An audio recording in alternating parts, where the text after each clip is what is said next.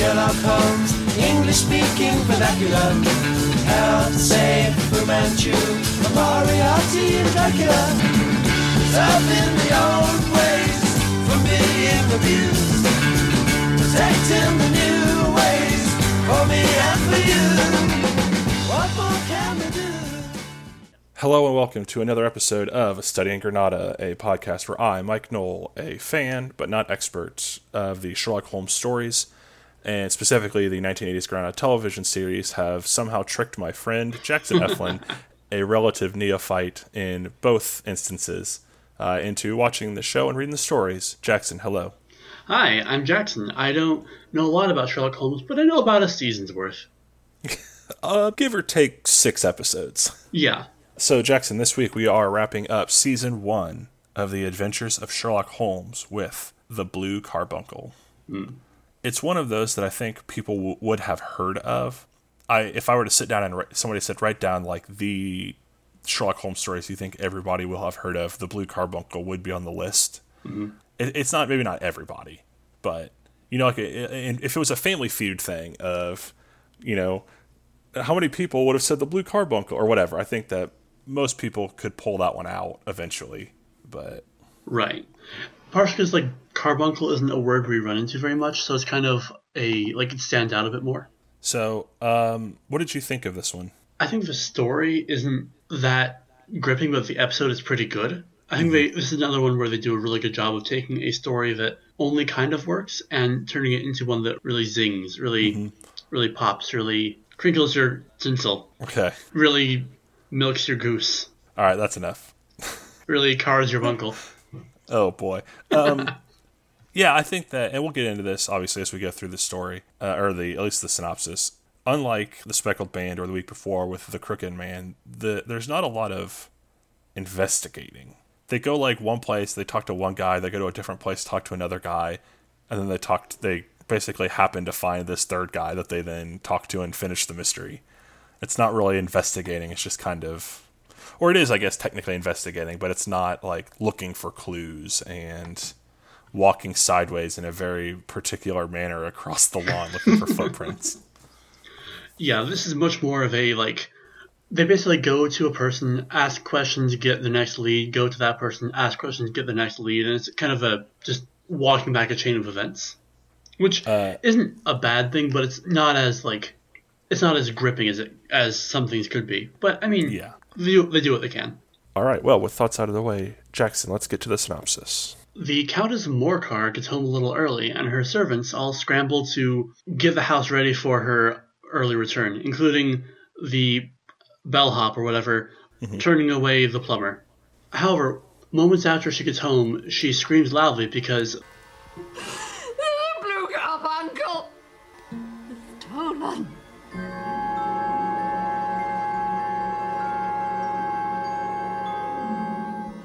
It's a diamond type thing. Inspector Bradstreet arrests John Horner, the plumber, because he's the most logical person to have taken the gem. Meanwhile, Commissioner Peterson comes to seek advice from Holmes because he found a goose and a hat left by a drunk man who was roughed up on the street, and he hopes to get them back to him. Holmes does his thing and figures out who they belong to, only for Commissioner Peterson to return to say that the goose that Holmes let him keep had the Blue Carbuncle inside of it. I like that in the story and in the episode that Holmes is just like, oh yeah, you can have it.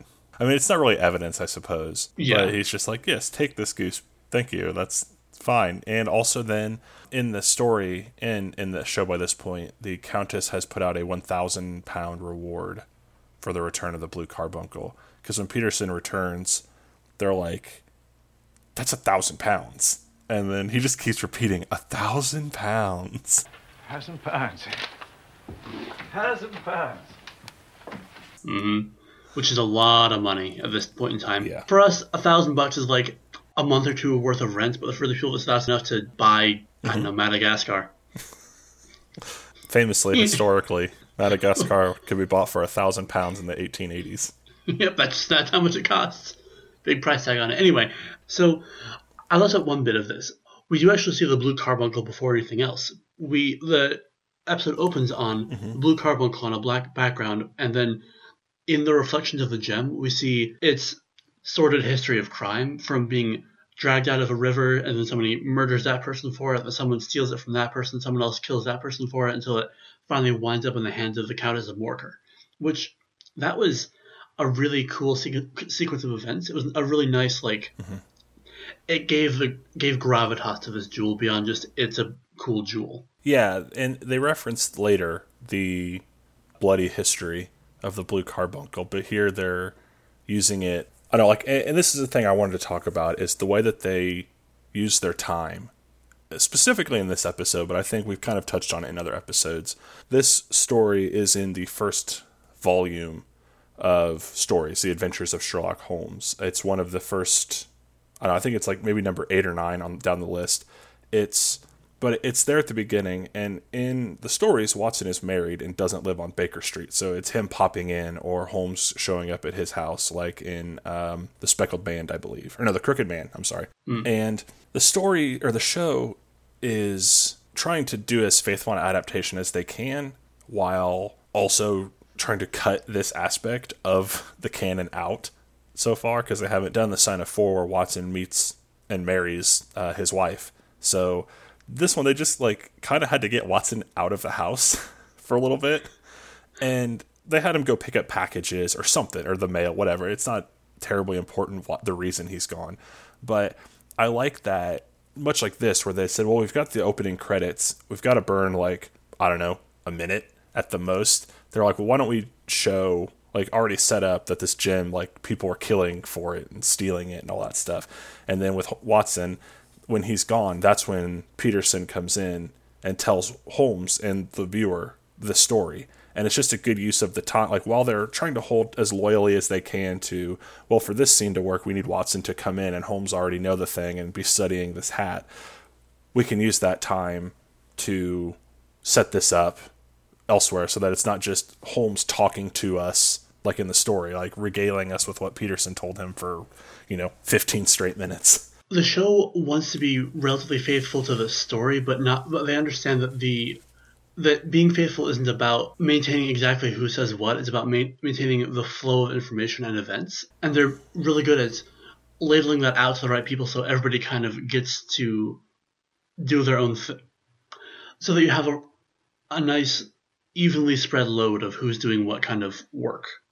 As we kind of mentioned, Watson's out getting packages, which I assume were like presents for Christmas, because this is a Christmas episode, and I, as someone who loves Christmas, the kind of the festivities of it, the songs, the trappings, I appreciate that all throughout this episode you have like holly leaves strewn up everywhere and Christmas carols happening as tradition songs and people just kind of being merry in the snow. It was nice. Anyway, happy Christmas and or Thanksgiving and or Halloween, depending on when this came out. Yes. Merry holiday. Yeah. Happy Earth Day. Yep, that. Anyway, so the jewel is stolen, and we should probably get into the hat stuff. Yeah.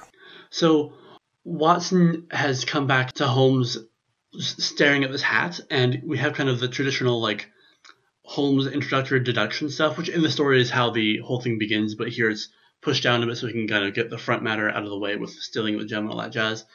And Holmes is like, you know my methods. What do you yourself gather as to the individuality of the man who has worn this particular article? It was accompanied by a goose, Watson. For Mrs. Henry Baker was printed upon a small card attached to the bird's left leg.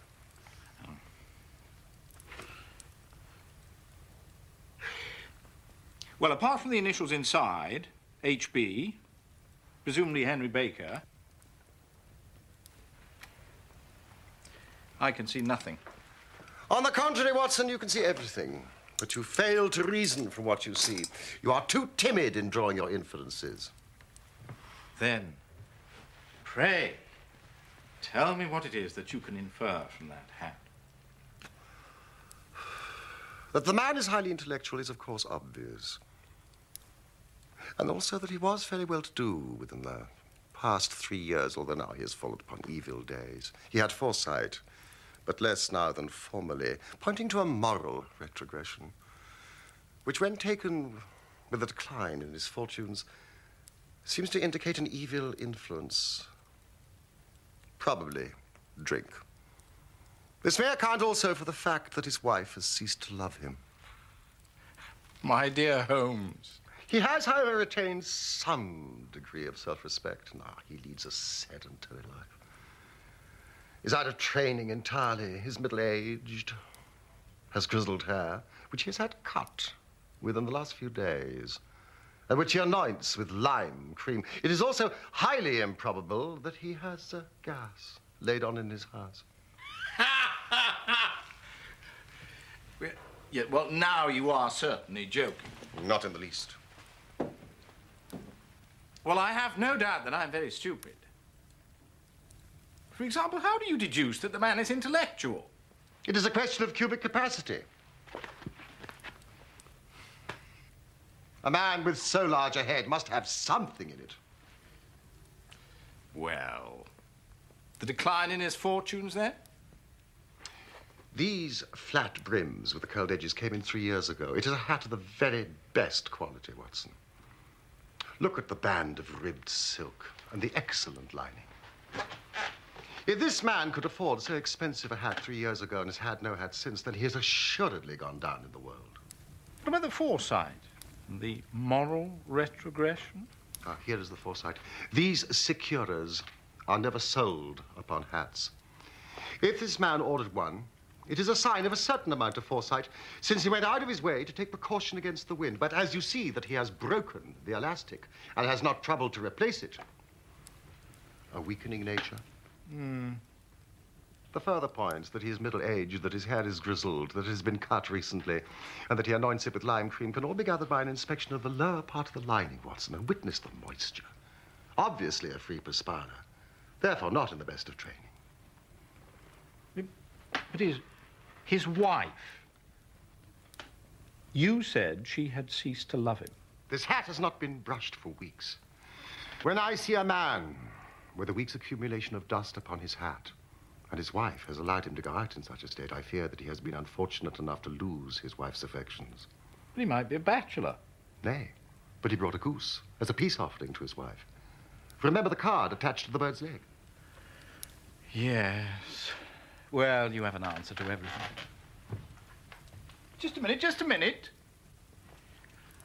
How do you deduce that there is no gas laid on in his house? One tallow candle stain, or even two might come by chance, but when I see Watson, no less than 5.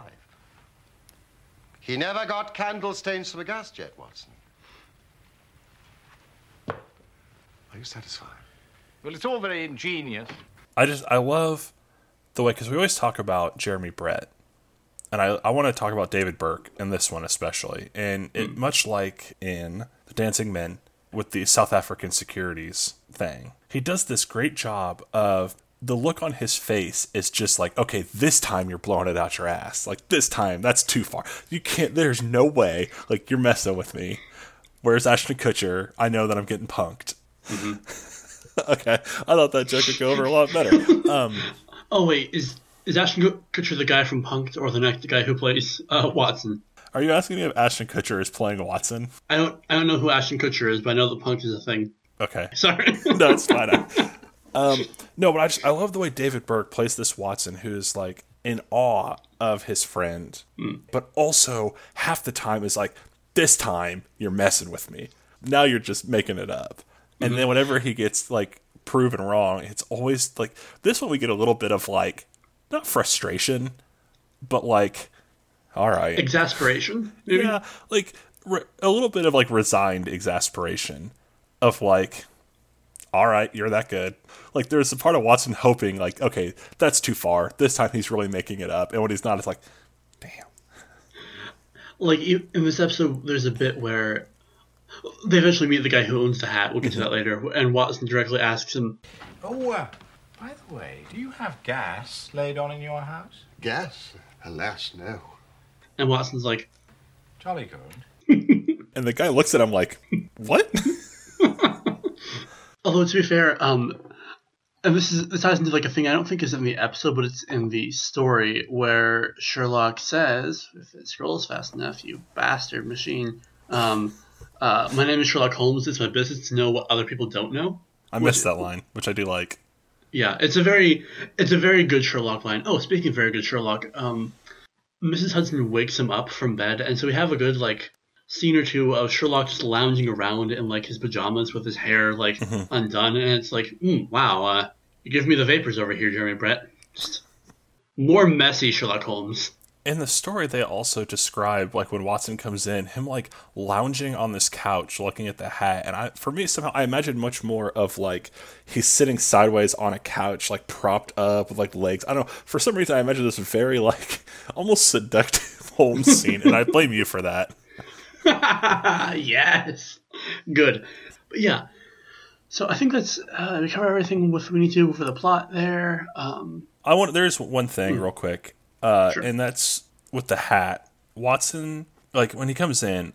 I suppose that homely as it looks, that thing has some deadly story linked to it. That is the clue which will guide you in the solution of some mystery and the punishment of some crime. And I love at this point that, like, to sort of bastardize a Freud quote, a hat can't just be a hat. When Sherlock Holmes is involved, like, Watson comes in and sees him looking at this hat, and it's like, well, this must be something very important to, like, a very serious crime. And Holmes is just like... It is just one of those whimsical little incidents that will occur when you have 4 million people all jostling each other within the space of a few square miles. I think here we see kind of the division between Watson's interest in these cases and Sherlock's interest in these cases. Because for Sherlock, it's, I want to solve puzzles. I want that stimulation. Whereas for Watson, it's like, I want the sensation of crime and murder and theft and embezzlement and scandals and stuff. For his meretricious stories, as Holmes calls them. Exactly. And so, and like, they're both interested in kind of the same general thing, but Watson is like, ooh, can I turn this into another piece, basically? Yeah. And it's kind of the difference between what Watson wants and what Holmes wants, the difference between like stakes and stimulation. Stakes and stimulation. It's my new sexy vampire hunter RPG. Oh, good. Very excited about that, to eventually hunt Jeremy Brett, who is clearly a vampire in disguise. I mean, honestly, yeah, if I ever do write that, Jeremy Brett is going to be the inspiration for the villain. Actually, getting into it, this is getting ahead of ourselves a little bit, but we'll get there later. Jeremy Brett in this episode is very clearly like a dragon who has chosen to take the form of a British detective for his own inscrutable reasons in this episode. Like, there's this whole bit where he like is considering this gem with the same kind of fascination that Smaug talks about his hoard, or that Gollum talks about his precious. It's like, and the lighting is low, and the flickering fire, and it's Jeremy Brett's ASMR tones talking about murder and suicide over this gem. Just see how it glints and sparkles. Of course, it is a nucleus and focus of crime. Every good stone is. They are the devil's pet baits. In the larger and older jewels, every facet may stand for a bloody deed. It was found in the banks of the Amoy River in southern China, and is remarkable in having every characteristic of the carbuncle, save that it is blue instead of ruby red. This stone is not yet 20 years old. In spite of its youth, it already has a sinister history. There have been 2 murders, a vitriol throwing, a suicide, and several robberies brought about for the sake of this 40-grain weight of crystallized charcoal.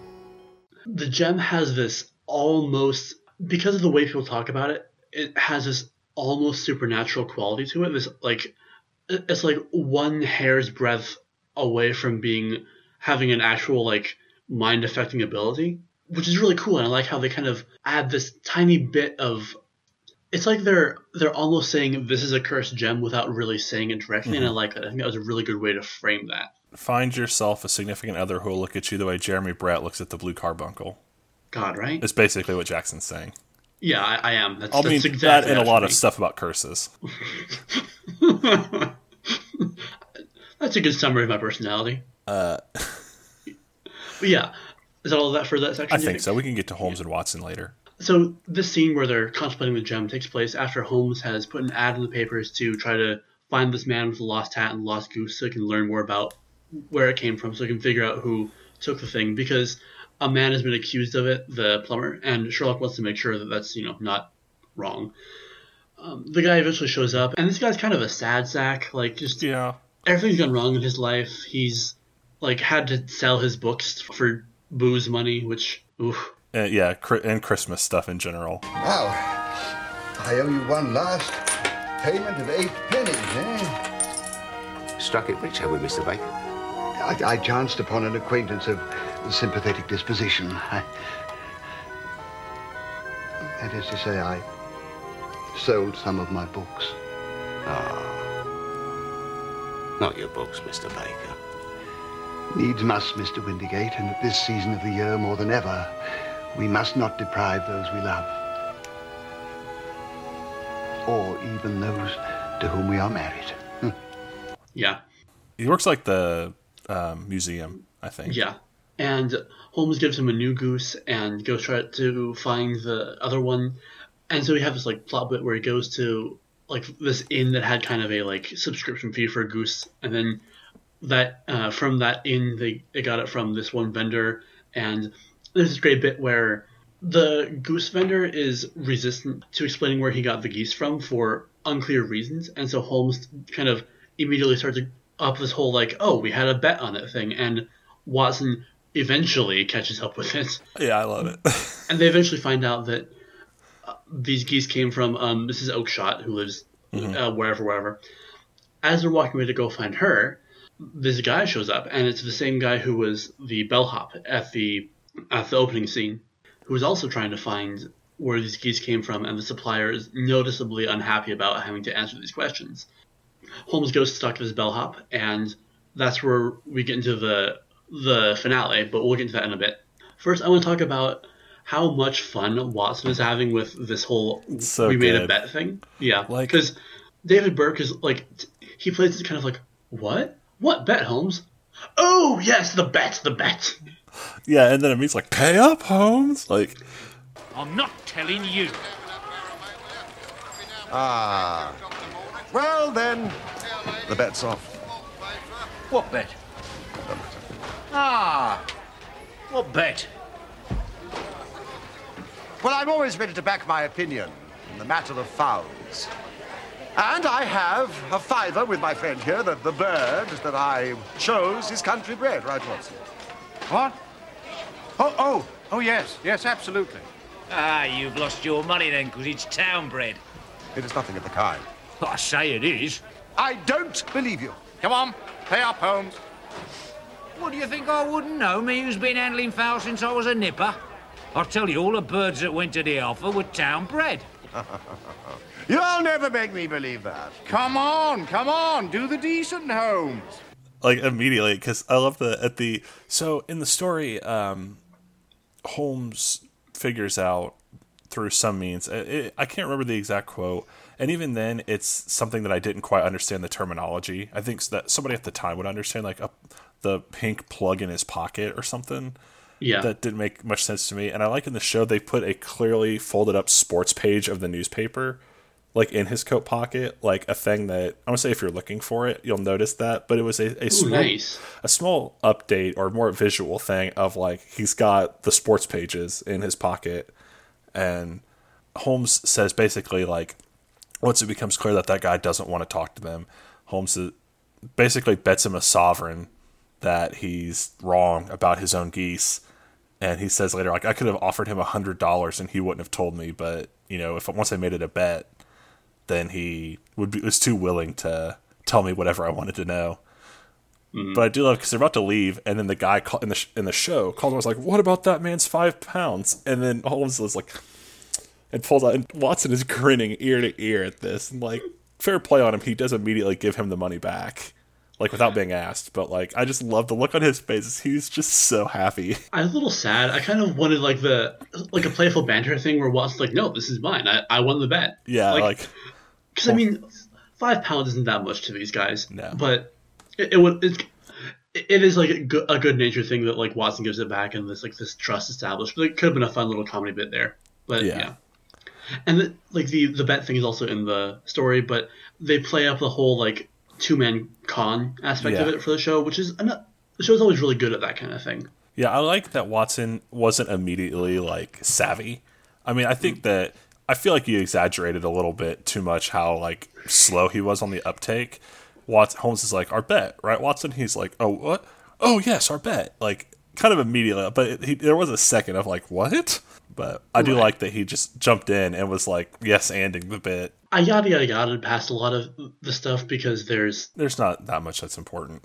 Yeah, like it's mostly just like them finding a lead, following up the lead, going to the next lead, which isn't bad per se, but it's not interesting. Yeah, it's not like there's not much to unpack there beyond just like this is Holmes doing Holmes stuff. I spent a weirdly long time trying to figure out if like the Goose Club thing that the inn does, where like you pay, I don't know, 8 shillings a week, and at the end of that like period you get a goose, was like a financially, if there was like some scam happening there, if it was like this is actually like not a good deal if you're in this club, or if it's just like this innkeeper is a decent chap who's making it easy to get goose or whatever. Sure. What does he get out of this? But then I was like, oh, this isn't going anywhere. I can stop bothering with it.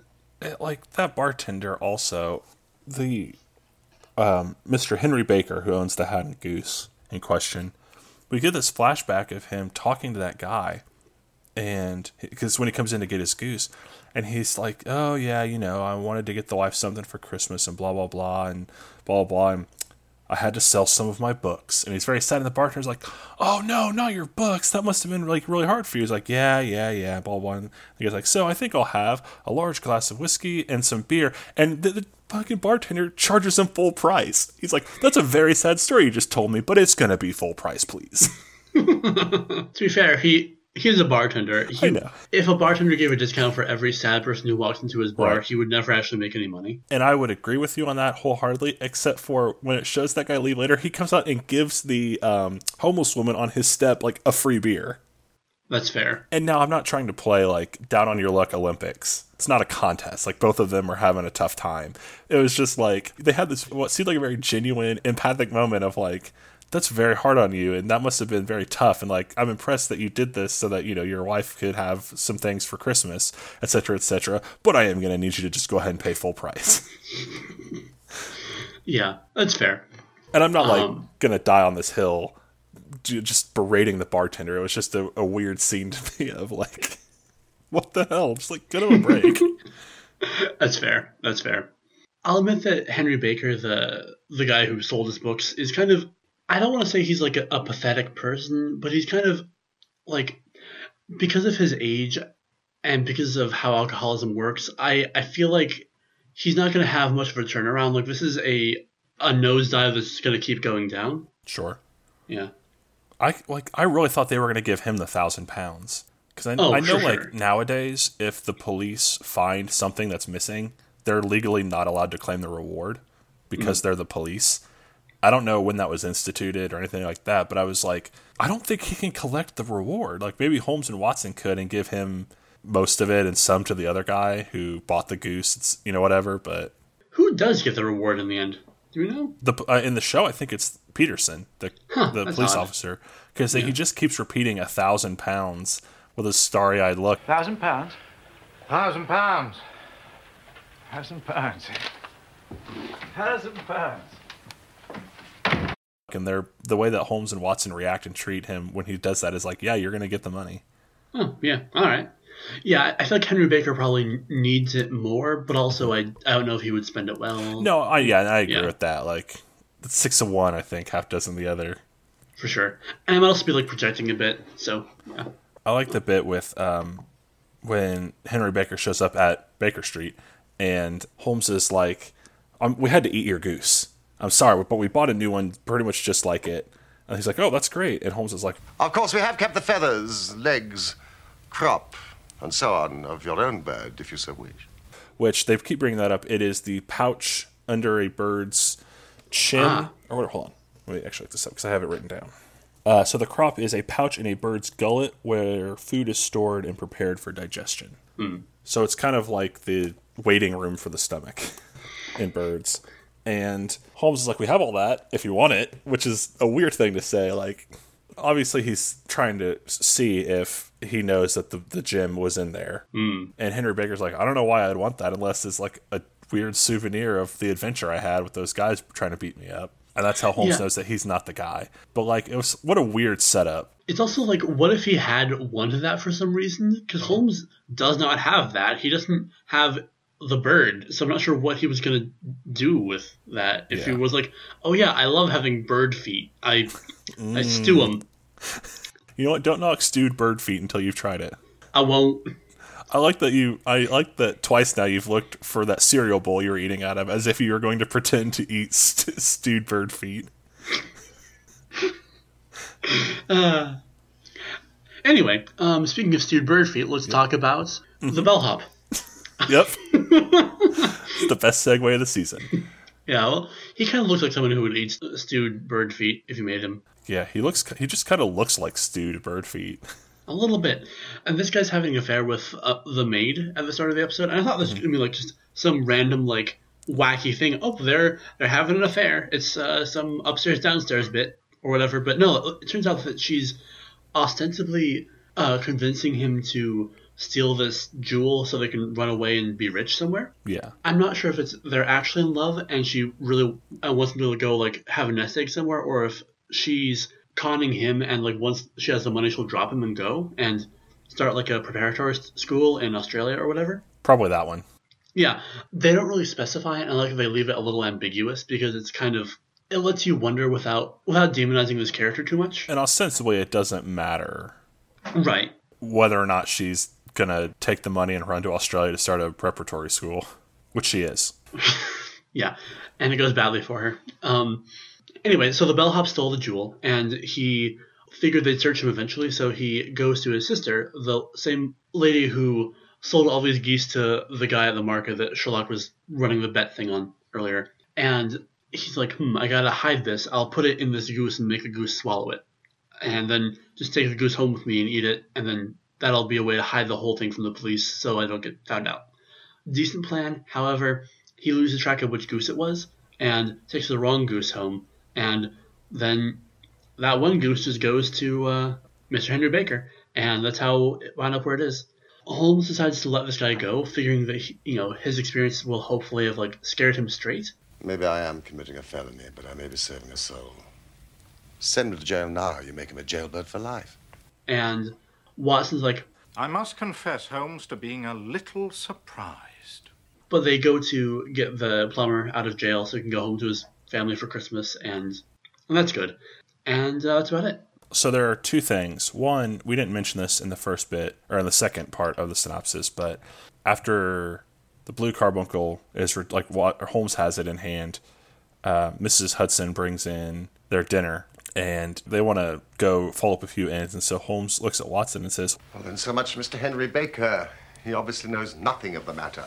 Ah, Mrs. Hudson. Watson, do you need nourishment? Not particularly. Splendid. Mrs. Hudson, we shall turn dinner into supper, and we will follow up this clue while it is still hot. Which is more than the supper will be. Watson's not hungry. Yeah. It's character growth. That weird food bit that they kept doing, and I like that it's like the payoff of all the scenes across the season where Watson's like hungry. It's in the finale, he's not hungry, and then at the end, they, as you mentioned, they sit down to their Christmas supper, and Watson goes, Holmes, I cannot contemplate eating while John Horner is still on remand. Now, do you suppose that Bradstreet or one of his colleagues might still be at their desks? You're quite right, Watson. Come, let's go. He turns down dinner.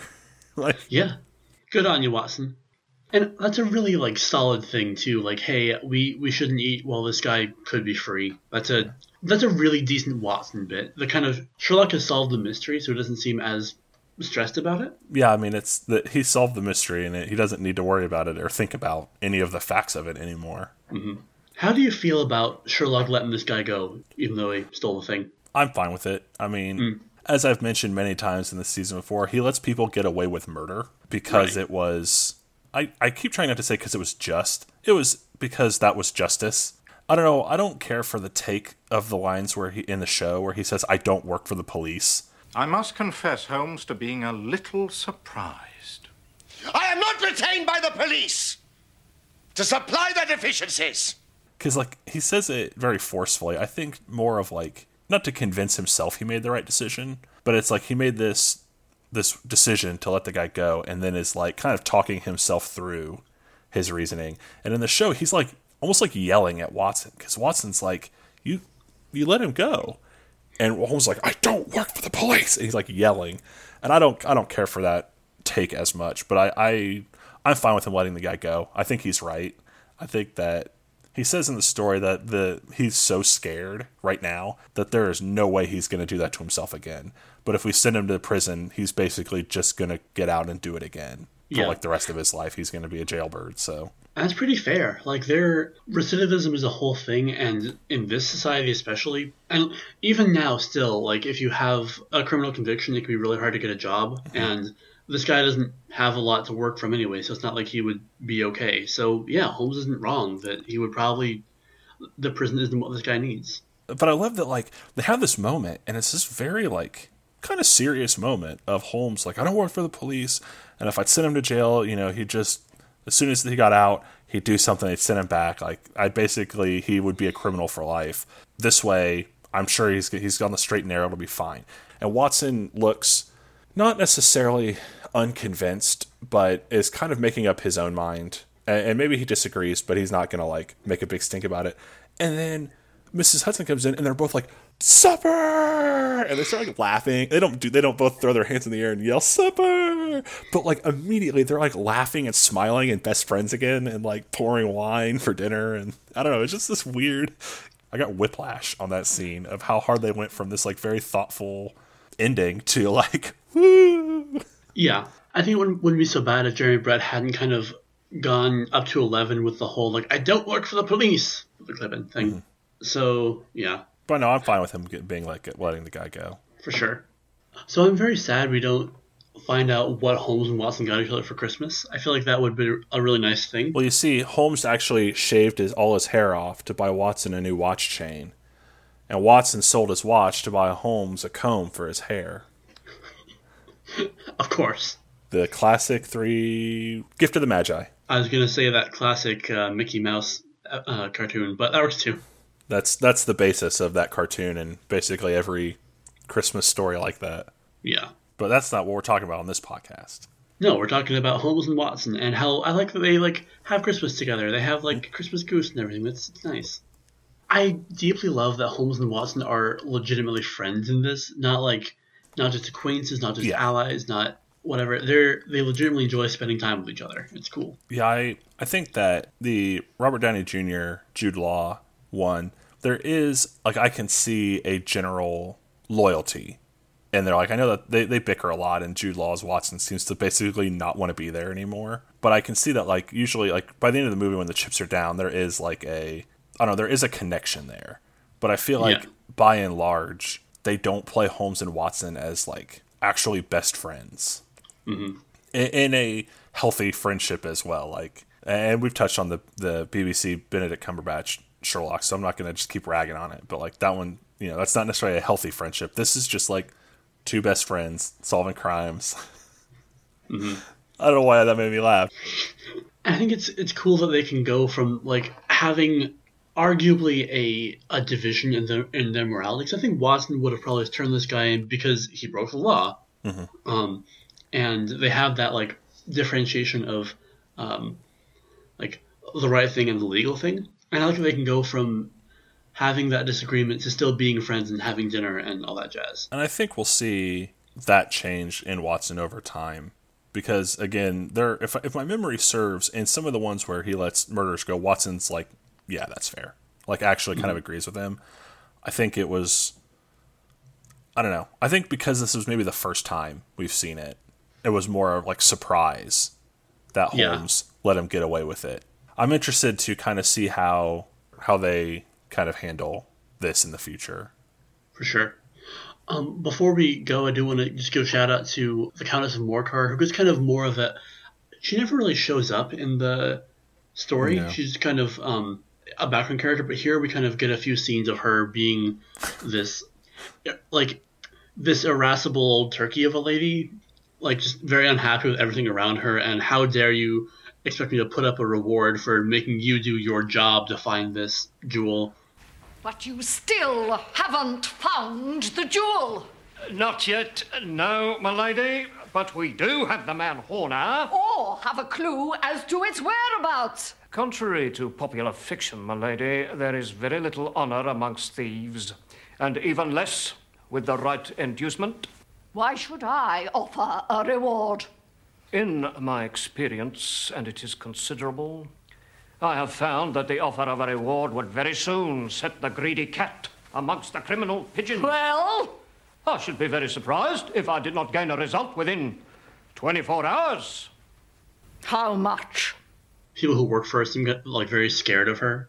I mean, not scared enough to not try to rob her. Right. Which might also come from resentment, who knows? I wrote in my notes, of course, there's a Scrooge character because she just seems very, like, over it and bah humbug. And then when it comes to money, she's like, why should I pay money to get back what was stolen from me? Yeah, that, you know, now that I think about it, I don't think we rarely get female Scrooges. Like, there's that one episode of Kim Possible, but that's about it. Everybody go check out that one episode of Kim Possible.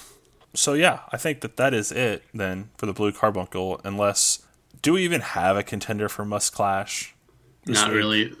The Inspector had a decent one, but it wasn't, like, anything exciting. Yeah. Yeah. So you know what? I'm going to call it. I'm going to give it to David Burke this week. Oh, yeah. Sure. We never have, and if there's just no one really has anything interesting, let's just let David Burke have a week. I mean, he still loses to the King of Bohemia, obviously. Yeah. Which also means that the King of Bohemia is this season's Must Clash winner. And so he is no longer eligible, and we'll start a new Must Clash next season. Correct. Next season, episode 1, we'll figure out the winner, and then they'll go up against episode 2, and so on. And I think at the very end of the run of this podcast, we will pit all of the season champions against each other in a no-holds-barred, no-handlebarred, no. You tried. No-holds-barred contest for the ultimate, a study in Granada Must Clash champion. Now that we have settled the business of this episode, I'd like to, Jackson, talk with you just briefly about this season kind of as a whole, like a little wrap-up of just thoughts, ideas, questions. We talked a little bit here and there about why these mysteries, because they're out of order. They've pulled from all across the Holmes canon. I mean, the Naval Treaty and the Crooked Man are from just before the final problem. Scandal in Bohemia and this one are from some of the first stories. I'm interested in your thoughts on maybe why these specific 6 mysteries were chosen for a first season. I mean, there's probably a decent number of reasons that might be based on, like, what sets they had available, what kind of stories they wanted to tell, what stuck out to them. It might have just even so much as like, hey, everybody involved, pick your favorite kind of thing. Mm-hmm. But I think also each of these stories has a very different genre to them. So Scandal in Bohemia is a wacky sex farce. Dancing Men is like a tense mystery thriller. Naval Treaty is a political drama.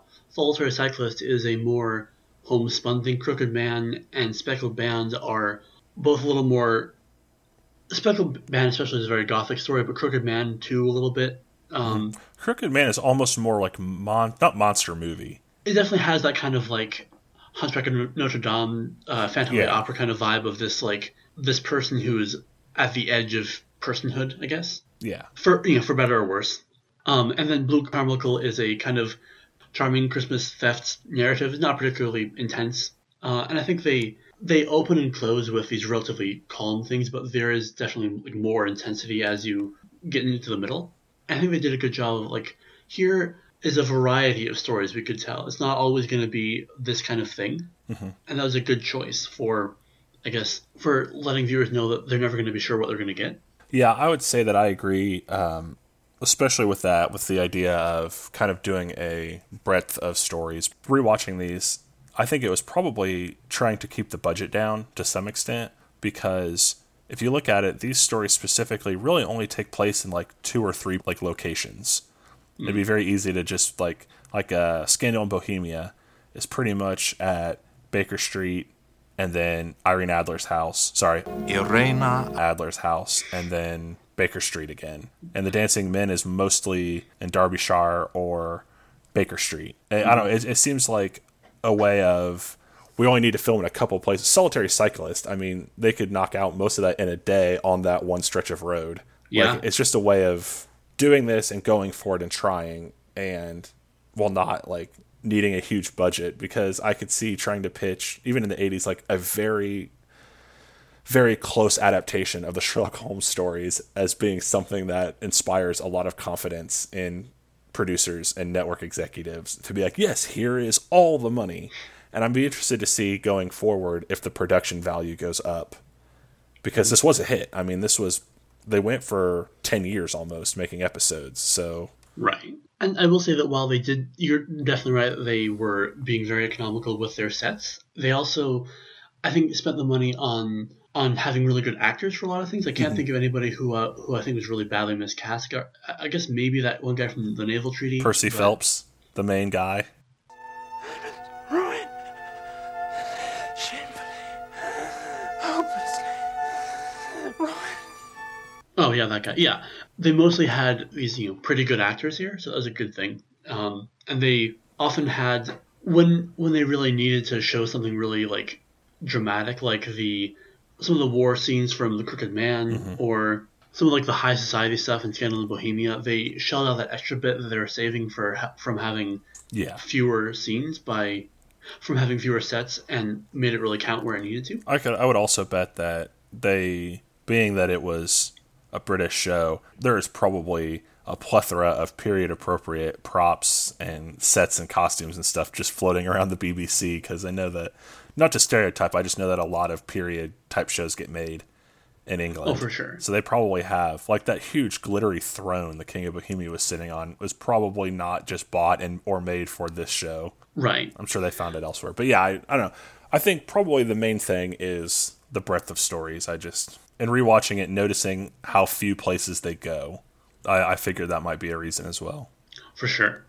So your take on the season as a whole. What did you think? Looking at it as a 6-episode entity, not necessarily each episode to episode, but as a whole season, what did you think? I mean, it's a little hard to say because we were watching all 7 of these episodes, like, watch, record, as opposed to watching it as a whole thing. But Sure. I think I would definitely enjoy this as a season if I was if I had a flu or whatever and just wanted to put on a thing while I recovered on the couch or whatever. This would be a really good choice for that because there's a lot of variety in what you're seeing in the stories. Apart from the Naval Treaty, they're all pretty compelling stories, so that's really fun, and you can kind of see them having fun with the stories they're telling. So I think it really works as a cohesive thing. I think the variety of the stories was a really good choice. I agree. I think that once you kind of know that there's not going to really be an arc to the season, it's really just episodic mysteries. I feel like had I not told you at the beginning that there wasn't really an arc, then I think your reaction might have been different at the end, kind of disappointed that it didn't go anywhere. And I'm not patting myself on the back. I'm just saying that as a season as a whole, it's very much just kind of a bundle of fun mysteries. Yeah. And so there's not really... Lately, TV has kind of tended towards having your arc narratives. Mm-hmm. Apart from your NCISs and your CSIs, you don't really have a lot of drop in, drop out kind of things. A lot of stuff tends to be much more, there's a through line. And so this is an older model of television production that isn't reliant on streaming services to make sure that everybody's up on every week's plot points. So it was nice to look back at an element of television storytelling that we don't really have as much anymore, where every episode is expected to more or less stand on its own merits. Well, the good news is there's 37 more of these to come. Awesome. Some of them are TV movies, so... Yeah. And then my last question.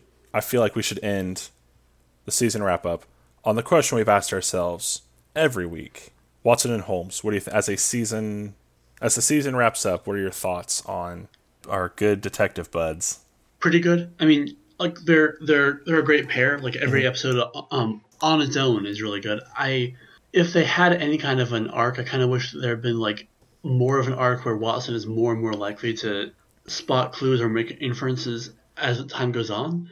That isn't really a thing here, but I think apart from that, it's not bad. It's just because they have such good chemistry and they're really well cast. I kind of wish they pushed that further, but here we are. We'll see that more in the Hardwick era because the apocryphally, Hardwick kind of insisted on getting more of Holmes's lines. Oh, interesting. Now, again, I'm not saying that is true. That's what I've heard, is that he insisted that he get more things to say and do. So I think we'll see Hardwick's Watson will... I mean, that's season 3 at the earliest. But I think we'll see him making more inferences and legitimate deductions and working in the mystery more than we will in the David Burke era. And that's the reason I've heard why. I know that he does have more things to say and do, whether or not it's because Hardwick insisted that he get more things to say and do is a question for history. Right.